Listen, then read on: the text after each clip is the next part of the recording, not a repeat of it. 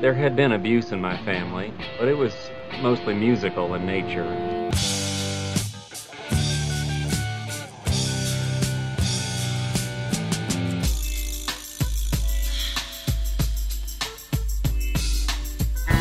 don't want any of this lover's lament crap. I want something peppy, something happy, something up-tempo. I want something snappy.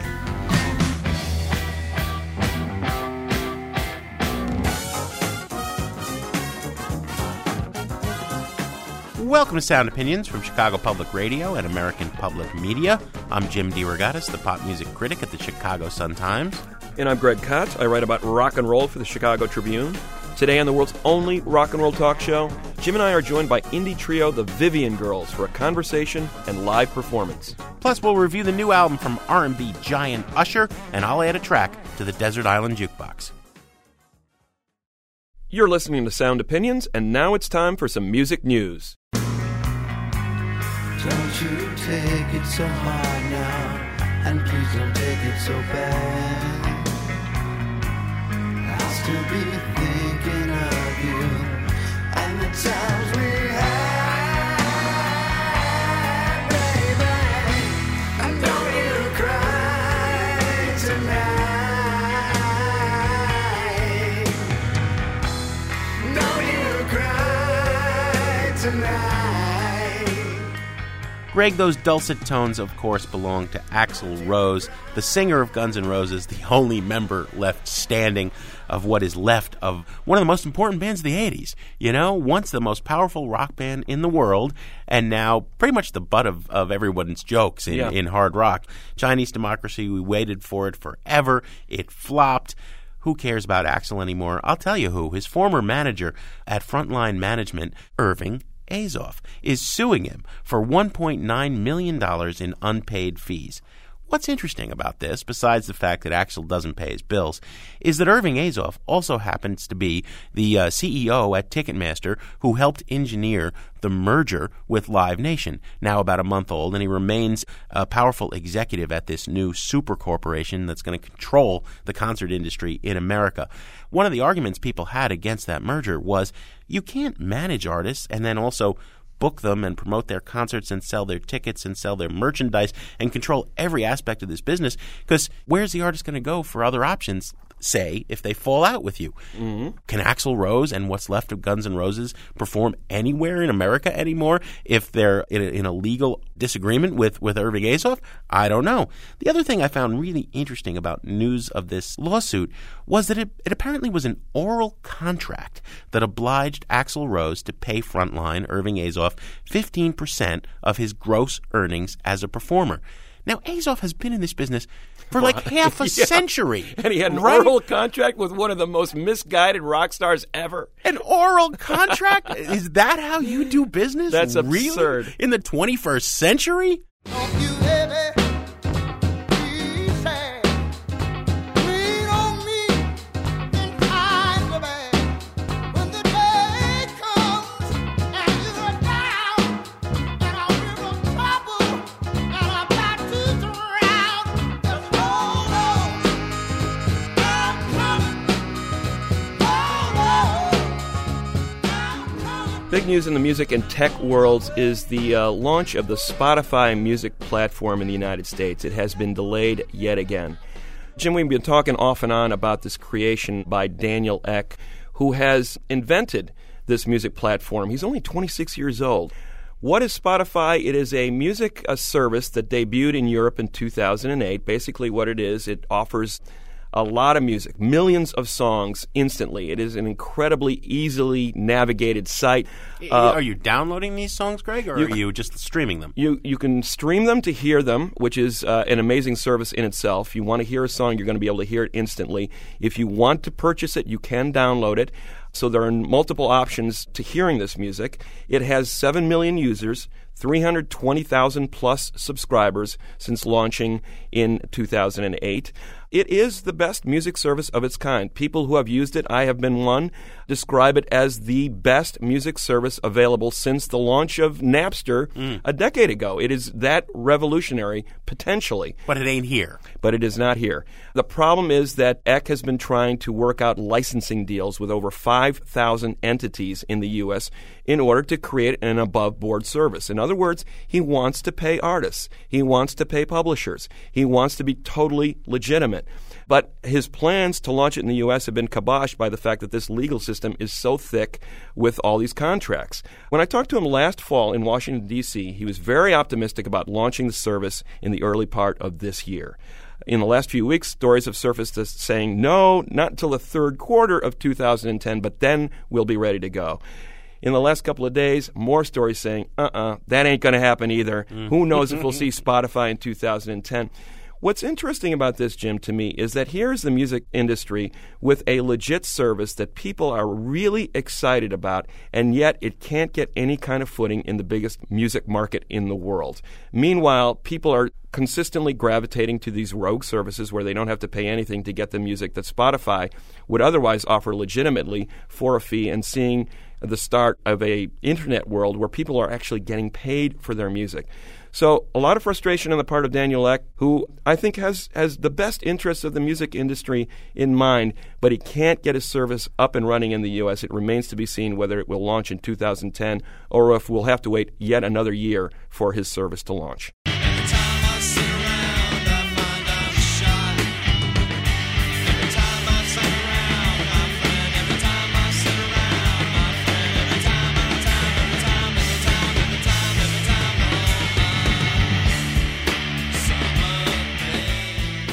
That is Pavement with their wonderful single from the alternative era, Summer Babe. Summer's not quite here yet, Greg, but it is 75 degrees here today at Chicago Public Radio on Navy Pier. It's in the air. It's coming. Yeah. And, let's hope. At this time of year, every year for the last few years, we've talked about the big summer music story in the concert industry, and that has been these destination festivals.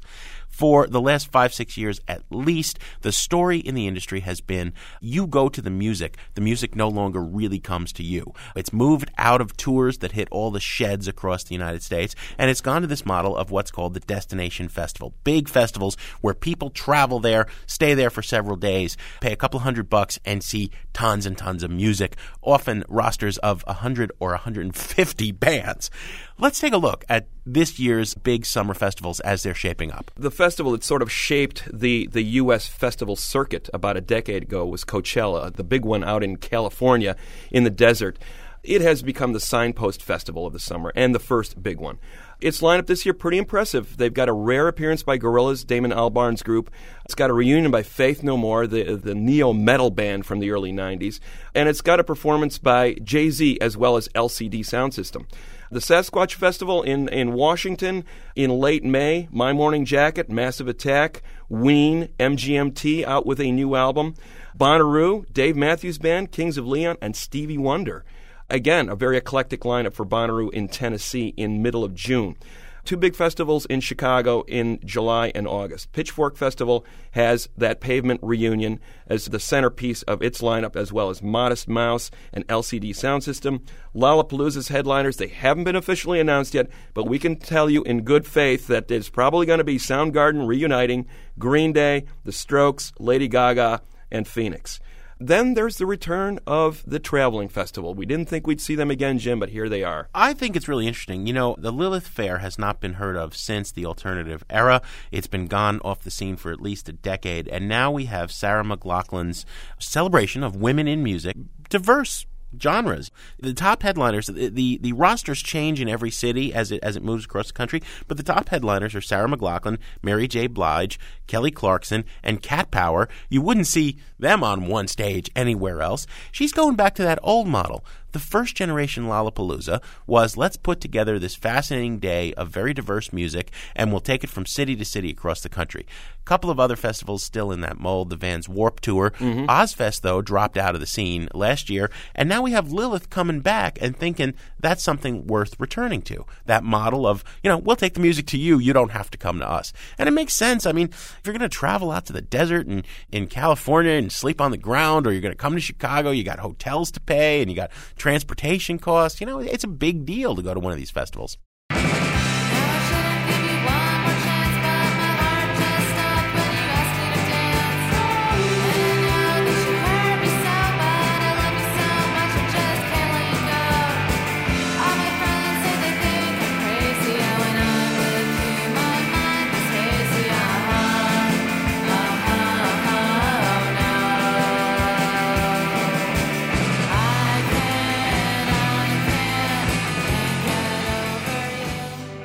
That's Can't Get Over You from the Vivian Girls, their second album, Everything Goes Wrong.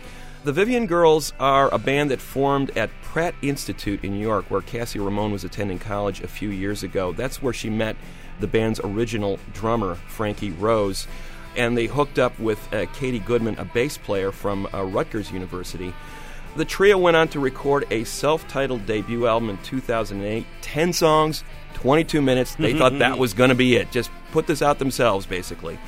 Lo and behold, the record caused quite a sensation on the internet. A lot of people writing about it, saying powerful new band, powerful new voice. Got picked up by the In the Red label and reissued later in 2008. Became one of the most talked about records of that year. The follow-up came out in 2009, Everything Goes Wrong. By that point, Frankie Rose was out of the band as a drummer, and the new drummer was Allie Kohler, joining Goodman and Ramone. We've loved both of their albums. The sound continues to expand, but basically still rooted in that lo-fi pop-punk with a mix of girl group harmonies from the early 60s. The Vivian Girls are characters in the work of the outsider artist from Chicago, Henry Darger. He invented this fantasy world where these children, the Vivian Girls, were slaves, and they were tortured by unseen evil forces. It's very disturbing stuff. The Vivian Girls are playing with this in terms of, on the one hand, we're pretending we're 9 years old, we just picked up these instruments. On the other hand, it's very, very sophisticated music. And we were fortunate to have the group stop by the Jim and Kay Mabie studio when they were on tour for a chat and a performance. I started by asking guitarist vocalist Cassie Ramone to take us through their story from the beginning.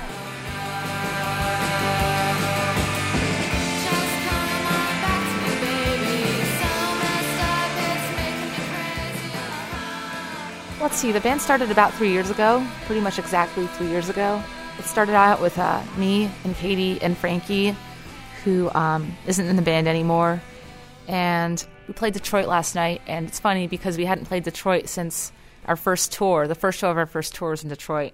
So I just skipped a lot of time. So the first place outside of New York you ever played a couple of years ago was Detroit? Outside of New York and New Jersey, yeah. Mm-hmm. So Cassie, what was the?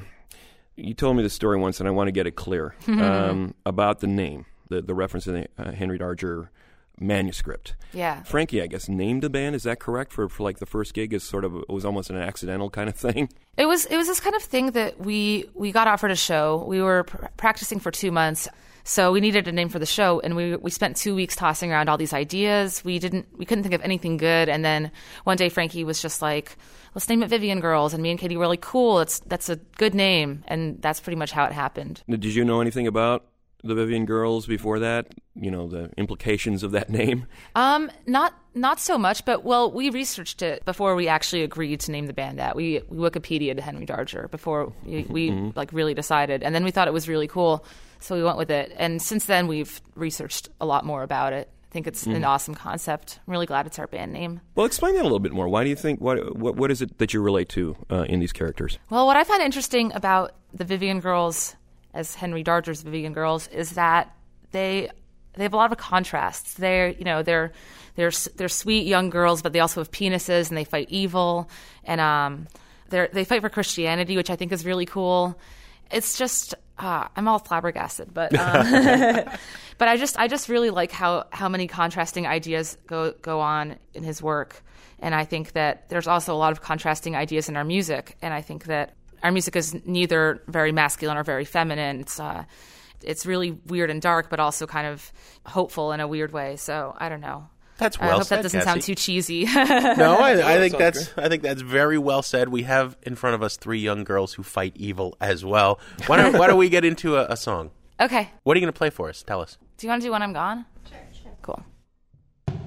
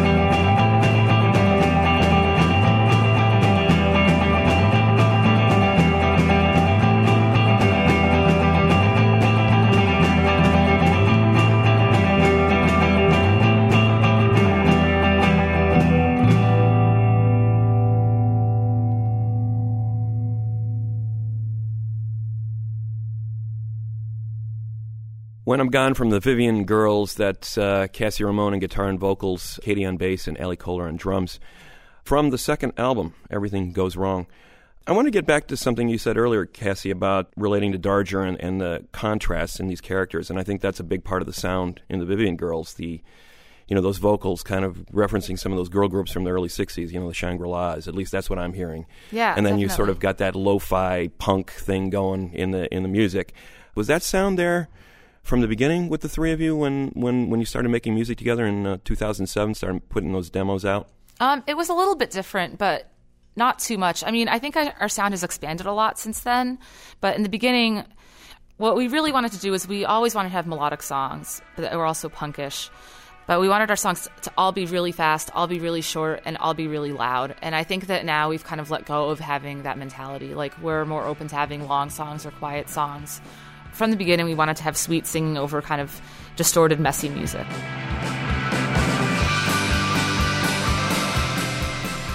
Coming up, we'll have more with the Vivian Girls, plus a review of the new Usher record. That's in a minute on Sound Opinions from Chicago Public Radio and American Public Media.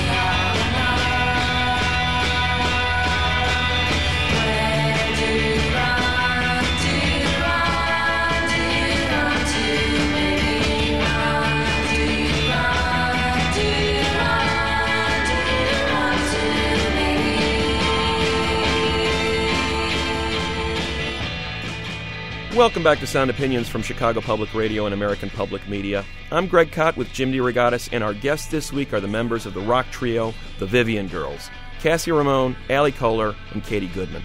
The New York and New Jersey band released their debut album in 2007 to much acclaim, and they followed it up with last year's Everything Goes Wrong. And when they were in the studio, I asked Cassie about the band's career path.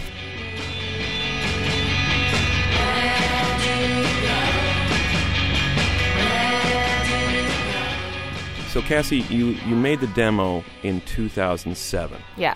And the first album came out a few hundred copies, I guess, right, in early 2008. Is that right? I think it was released in late May 2008. Mm-hmm. Yeah, 500 copies. Right. And at that point, it was like the band was a going concern. You know, we're just this little band, and that's it for us. We're just going to put out this one record. I mean, what was the sense of where this band was going? Well, you're asking about their master marketing plan? I would say that the progress of our band and our college educations, our band started taking off right when we all graduated college. So we were at this point in our lives where we weren't even sure what we were going to do.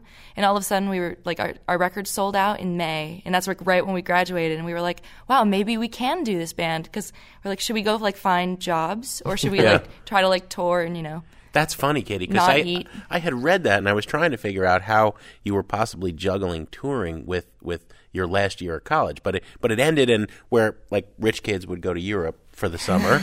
You got in the van and started touring hard behind that. We actually started touring during our last year of college, which ended up being kind of a strain on our lives. I was turning in like Vivian Girls T-shirt artwork for my art project in my senior year of Pratt. But yeah, like we did our first tour the summer after my junior year, before my senior year, and then we did our second tour over winter vacation, and our third tour like a day after I graduated.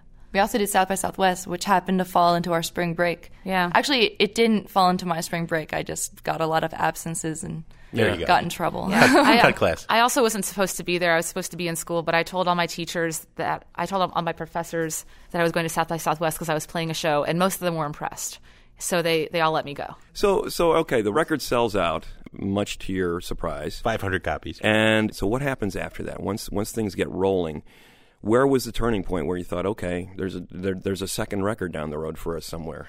The point that we started thinking about a second record was actually when Allie joined the band, because I write a lot of songs all the time, and we had a bunch that like we just started writing a lot of new songs when Allie joined the band because we didn't want her to be playing like drum beats that she didn't write all the time, you know?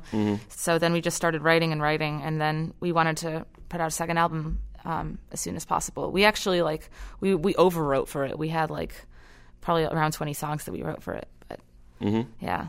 Well, Frankie left the band, one of the co-founders of the band, and Allie, you jumped right in. I mean, what was your take on these guys when you jumped into the band? Well, Katie and I went to Rutgers together, so I had been friends with both of them for a few years anyway, because I knew them through the New Brunswick, New Jersey DIY music scene, and Cassie and Katie have been friends since high school, so that's how I knew them. And I've been a fan of Vivian Girls since the 2000 demos laying around on everyone's coffee tables in New Brunswick. Way back 3 years ago. Way back. But yeah, no, I used to listen to the demo all the time, and I loved it. And when they said they needed a drummer, I was like, finally, yay. And you'd actually already gone on a short tour with us. Yeah, I did. I played one song with them on a short tour with TV on the radio.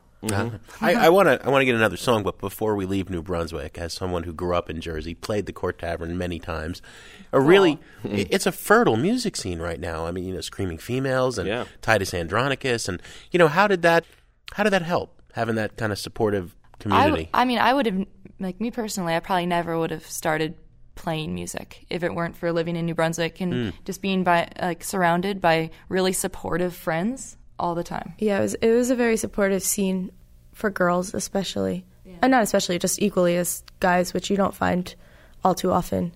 But Katie and I started a lot of bands throughout college and played in basements in New Brunswick and, hung out with Cassie at shows. Yeah, I would go to New Brunswick all the time for shows and parties and things like that. I still go there. It's a very important part of who I am. And it is really a basement scene, right? It's DIY shows even more than a club. Non-traditional venues. The first time that we actually played a show in New Brunswick not in a basement was like last year. We played the Court Tavern. Oh, yeah. Yeah, so we had like never left the basement ever. Never been to a real club. Yeah. Well, what was the strangest venue for a show that you guys played? In New Brunswick? Yeah.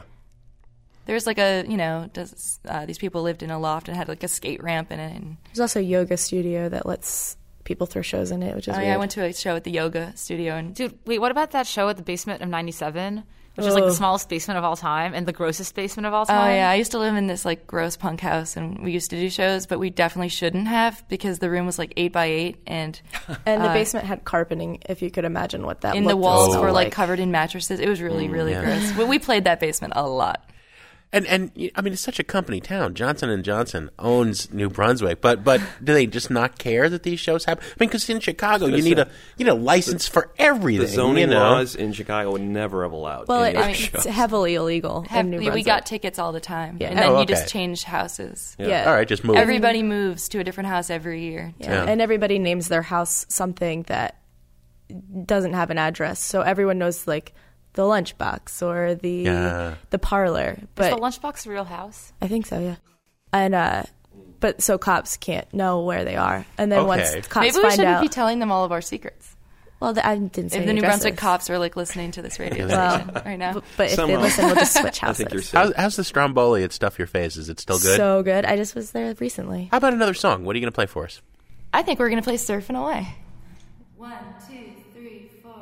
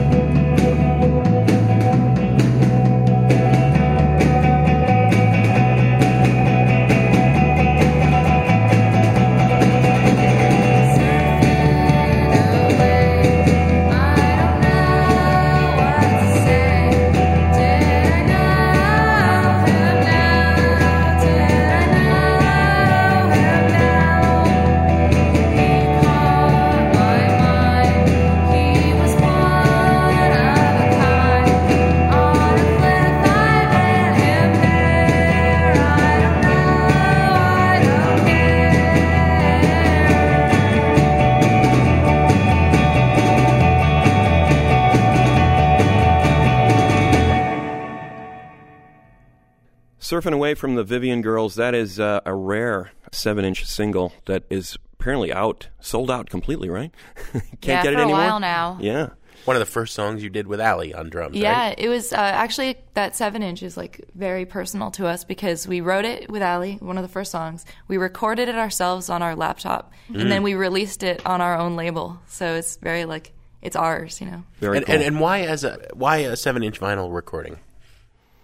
In the new millennium, digital age. I like everything in my life to exist in a physical realm as often as possible. Like, for example, music, like money, reading, whatever it is. So I think that just falls under that category. Anti-Kindle, anti-iPod, I have an iPod, but, it's just because we tour.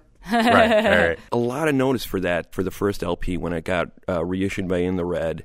Did it change the way you approached writing songs and recording what was to be the second record, Everything Goes Wrong? Well, I would say that our approach definitely has changed since we were writing and recording the first album, but it's not as much to do with the reviews that we got as it is with other factors. Like, for example, the band is 1/3 different, so that obviously changed our approach in many ways. But I don't know. I try not to let anything that people say in reviews really influence what we do.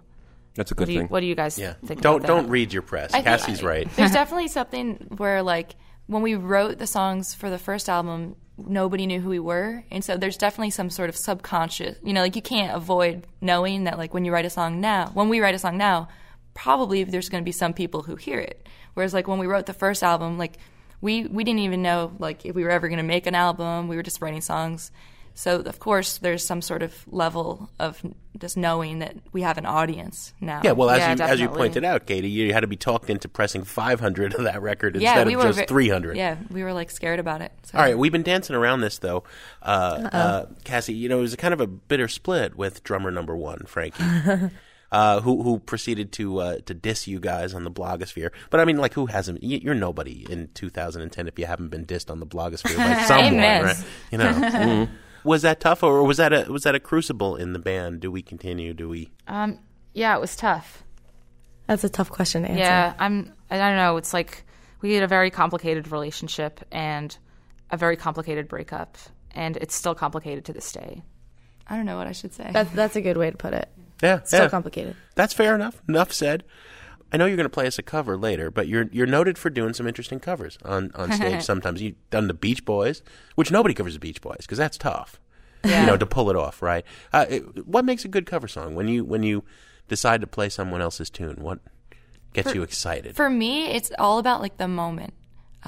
Like when we decided to cover the Beach Boys, we were writing like surfy songs. Allie had just joined. It was very like that was kind of the song of the moment. Yeah. The cover we're gonna play later. We had the best day of our lives yesterday. So we're on tour with the band Male Bonding from England, and we just like had the best day, and we all agreed. Like we've all toured a lot. We all agreed that yesterday was maybe the best day of tour any of us had ever had. So then we figured out a great cover to commemorate our good day. So we learned to cover during sound check, and then we are going to play it like later on the show. What makes this amazing day? What was it? What were the elements that I made it so don't perfect? know. Well, when we stayed at a hotel in Canada, and then we were going to cross over the border into Detroit, and we were at the gas station near the hotel, and we saw 4 juggalos Fixing an overheating car. fixing a car. And we just knew right then. Yeah, It was gonna be a I think they brought us special good luck. Fans of the Insane Clown Posse. Yes. And we Fixing a car in Detroit. Okay. Yeah. And right then, it was just the vibes of the whole. Like sometimes it's not really about what you do; it's just about like the mood. And it was just Definitely. the best mood. Yeah, we saw that art project. The Heidelberg Project in Detroit. Oh, It was amazing. yeah. And the venue we played, the Magic Stick, is one of the best venues I've ever been to. That's a It's like- great rock club. We were saying that we could live in there. It had everything Yeah. you need. Bowling, pool. Yeah, Wow. it is a Music, great club. great food. It was just awesome. Yeah. Before we get away from the lyrical topic of the other girls, let me ask this in a way that's not the rock critic question you get a million times. But Allie, earlier you had said one of the things was great about New Brunswick was that it was supportive to female musicians.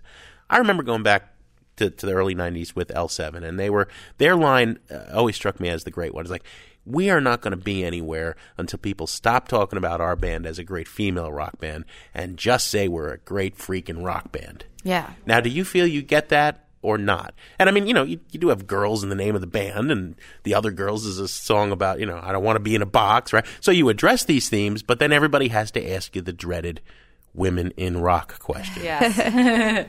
Yeah, but I would definitely say with like when we were playing music in New Brunswick basements, there wasn't like all these blogs writing about it with people commenting about our looks and stuff. You know, like it was just us and our friends having fun. And Yes. now it's like a girl band and indie rock. It's just all over the internet, just people commenting on things that they probably That don't shouldn't be matter. commenting on. Oh, that's horrible. So you're saying occasionally you stumble across something, Katie, where like people are talking about your looks? Oh, just Worse. yesterday there was a review from our Toronto show, and it was like a report card of our show, and it was sexiness. We got like a good rating, and it was like, they're not hot, but they're not okay. unattractive either. Like, we also got an excellent for problem solving because this guy jumped up on stage and I body checked him off. All right. Wow. So that we got an excellent for that. Shades of Riot Girl there. Cool. So we're going to have one more song, and Male Bonding, who you're touring with on this tour, are going to join us as the male choir. Is that right? They are our gentleman choir. Our gentleman choir. So what are we going to hear? We're going to hear Perfect Day by Lou Reed. It's about the day we had yesterday, which is the best day ever.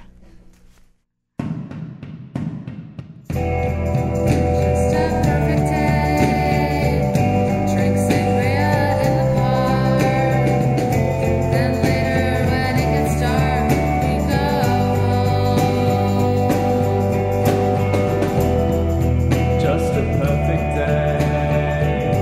Feed animals in the zoo. Then later a movie too, and then home.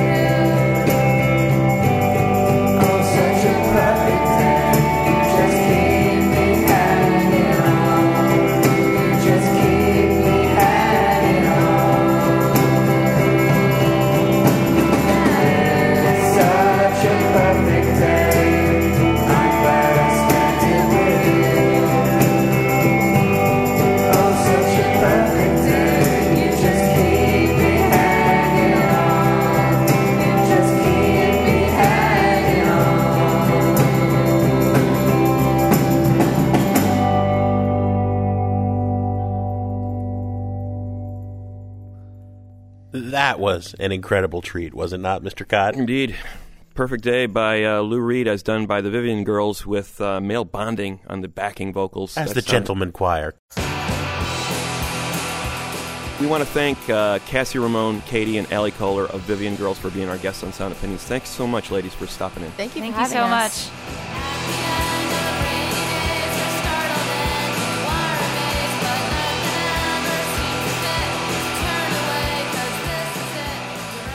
To listen to the Vivian Girls' entire live performance and see some video of them in studio, visit soundopinions.org. To make a comment on our conversation or anything in the rock world, call 888-859-1800 and we may put your message on the air. We'll be back in a minute on Sound Opinions from Chicago Public Radio and American Public Media with a review of the latest from R&B superstar Usher. And then I'll drop a quarter in the Desert Island Jukebox.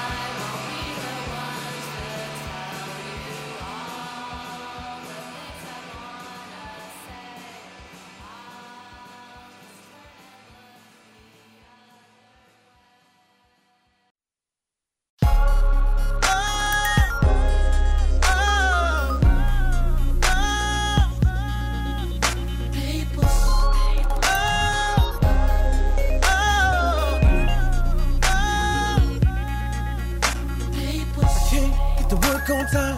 Can't believe the words to her, I just said. But who the hell argue and fight like dogs at 6 in the morning? I know it's gonna be some more shit tonight. Oh, yeah. Our past is calling, telling me I done went too far, and I'm seen around town and my friends can't recognize me. Cause I took a chance on love. It's like I'm dying.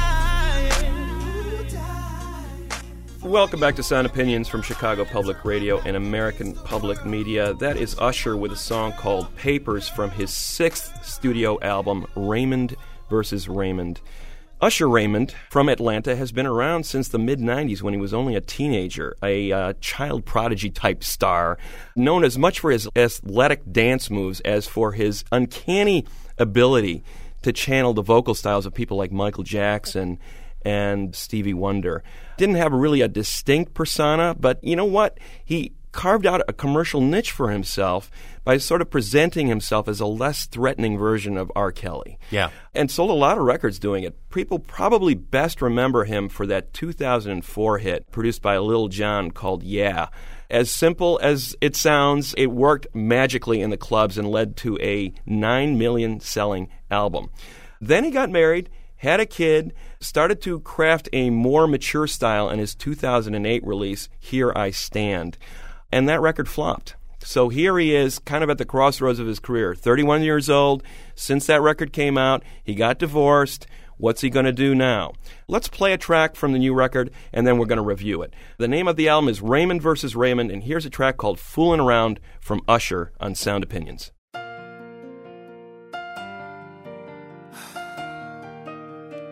I know I vowed to never do this again, but I guess it seems to be the only thing I'm good at.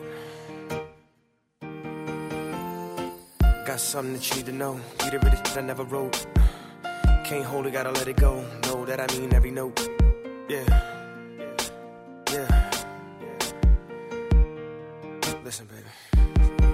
Let me start by saying that the way I feel for you is never once changed in the game.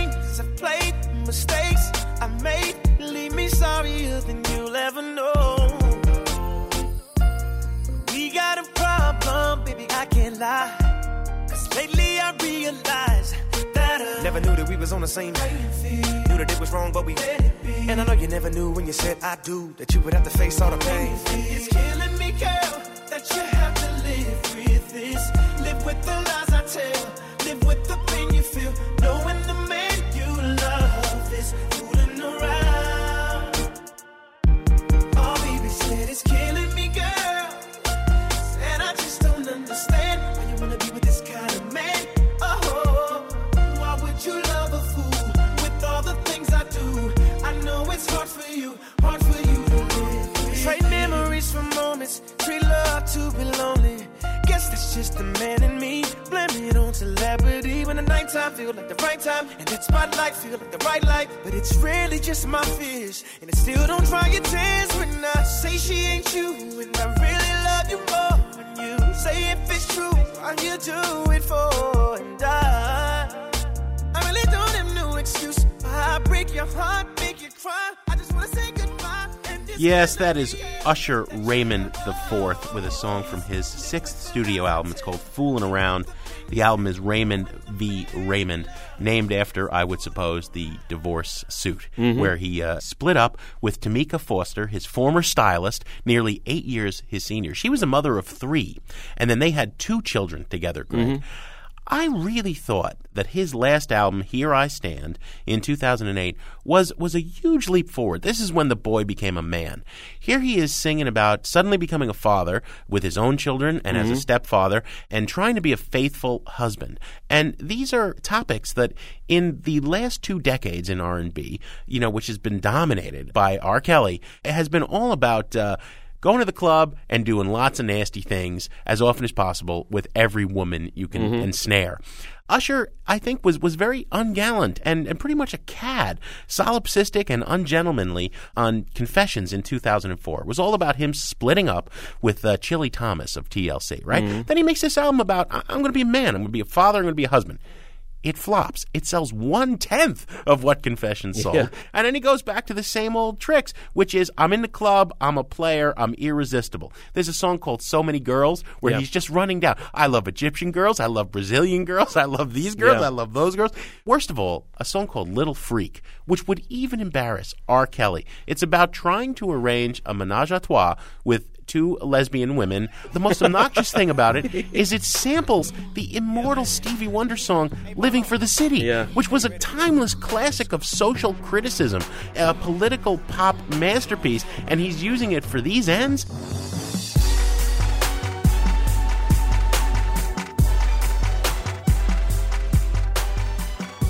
This is a despicable record. If we had something lower on the buy it, burn it, trash it scale than trash it, it would be that. Well, the thing about Usher is that he knows better. I mentioned the fact that he was referencing Stevie Wonder and Michael Jackson early in his career. He clearly adored those artists. At the Michael Jackson Memorial Concert last year, he had one of the key moments. He was singing Gone Too Soon, and some people said he overplayed it. He was singing to Michael's coffin. It was a hugely dramatic moment. It was a bit much. But, he was teared up by the moment, and clearly he has respect for the music that those artists created in the 70s and 80s, and he was channeling that style, and at his best, he can do that very well. There are 3 tracks on this record which indicate what might have been. There Goes My Baby, a beautiful ballad. He gets up into that falsetto range. It's potentially a classic song. And Papers and Foolin' Around, the tracks that we played earlier, where he digs into the circumstances surrounding his divorce. Yeah, but even then the grooves are really sleepy, Greg. Well, I give him credit for at least digging in a little deeper, being a little bit more introspective. But what I'm hearing here primarily, and you're exactly right, is a 31-year-old man going through a midlife crisis, trying to be what he was when he was a 20-year-old kid. It's like, okay, you've done that album about 4 times already. We don't need to hear it again. It's a trash it record. I tell you, little buddy, this whole island is bewitched. Just across the way, island lost at sea. Now I'm stranded on my own. Stranded far from home. Come on. You remember, we were shipwrecked together. Stranded out so far from home. Stranded As often as possible on Sound Opinions, we like to take a trip to the desert island and play a track we cannot live without. And this week, it's Jim DeRogatis' turn. Thank you, Mr. Cott. Joan Jett has been on my mind because the Runaways movie is finally opening. I haven't seen it yet. Have you caught it? I have not. I have very mixed feelings, and a couple of the film critic peers of ours have pointed this out. The Runaways were one of the first hugely successful all-female rock groups, except they were not promoted as being empowered female rockers. Right. They were promoted as jailbait. That was the phrase the record company and their Svengali, Kim Fowley, kept using. They were underage women, and he was trying to sell them sexually. This was Lolita for rock and roll. Some real elements that were distasteful there. Joan Jett has spent the rest of a fine career basically distancing herself from all of that and putting the power in female empowerment. Born Joan Marie Larkin in rural Pennsylvania, she has a better claim to being the godmother of Riot Girl punk than anybody else. And I think it pairs nicely with the Vivian Girls, some of her many, many, many descendants. Joan is ferocious, still making great music today. She doesn't take any guff from anybody, and I can play this for my 13-year-old daughter, and she's just like, wow, you know? There's a wonderful new greatest hits set, 2 CDs. It's beginning to end great. When Joan is on, she is really on, but as far as I'm concerned, there's no bad Joan Jett. The song I'm going to play is Bad Reputation. I'll just quote it. I've never been afraid of any deviation. I don't really care if you think I'm strange. I don't give a damn about my bad reputation. Those are words to live by as far as I'm concerned. No matter what your sexual preferences, no matter what gender you are, that's rock and roll in a nutshell. Here is Joan Jett, Bad Reputations on Sound Opinions.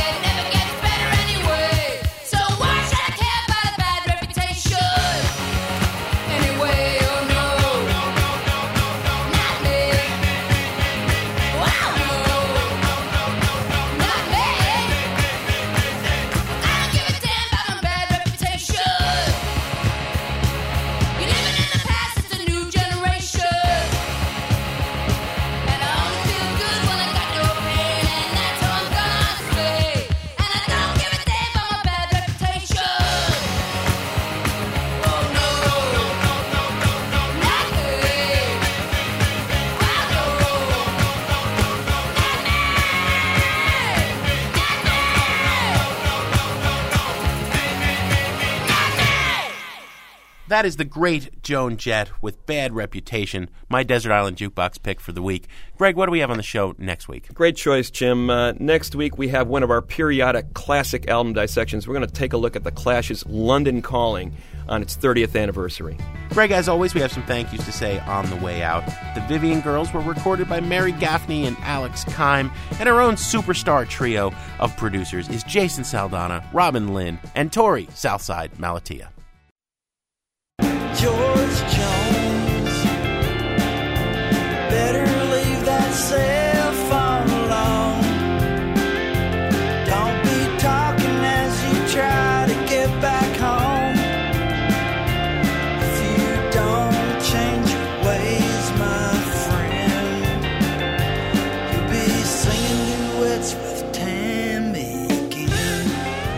On Sound Opinions, everyone's a critic. Now it's time to hear what you have to say. New messages. Hey, Jim and Greg, this is Ed from Chicago. I'm just moments away from hearing your comments on She and Him. Jim, your exact thoughts were going through my mind as I heard that song that you played, which is the first time I heard it. The cotton commercial. I mean, that's all I could think of. You gotta love Zooey Deschanel. She's a good actress. She looks great, and that first record was pretty good. But that song, oh my God, it's cotton all over. Thanks a lot. You guys are great.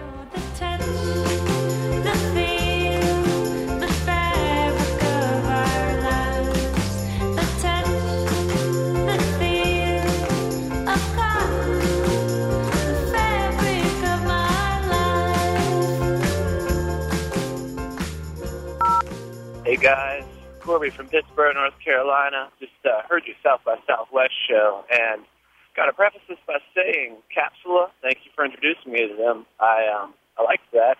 And Bear in Heaven also, I felt like they deserved that attention. I've been listening to them for a while, and I really dig them. But overall, I think you guys did a kind of a disservice to the extreme variety of music that is at South by Southwest. I mean, I felt like you sent the message that the best way to get attention right now in 2010 is to either be an international band or to have a ton of synthesizers. Could have been more variety. You could have not talked about Salem. I mean, by your own admission, you guys weren't even sure if you liked them. I mean, I don't really feel like that was worthy of a here's what's awesome right now in the music world show. But, yeah, I'm sticking with the show. Even though you got the Vivian Girls on next week, I'll stick with you guys. Just impress me in the show after next, please. All right, thanks.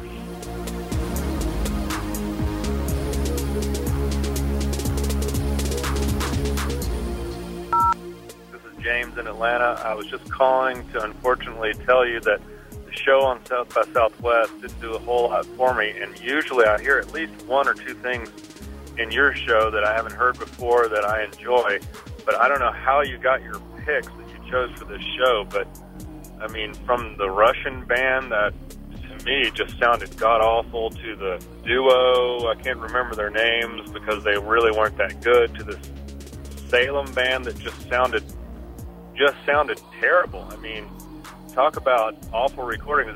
Then the icing on the cake was the She and Him record, which was, in my opinion, also pretty horrendous. To me, this show was just a trash it show on the buy it, burn it, trash it scale. Sorry, guys. I'll listen in next week. Thanks, guys.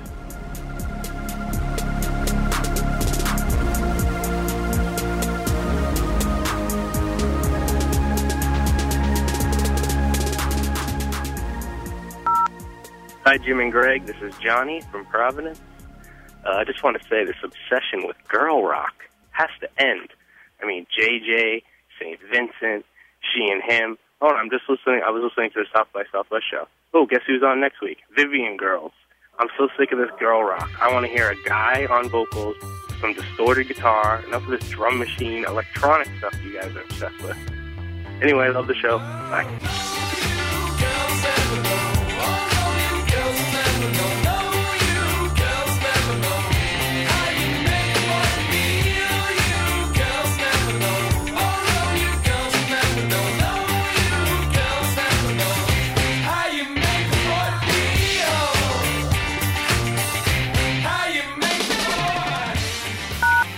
No more messages.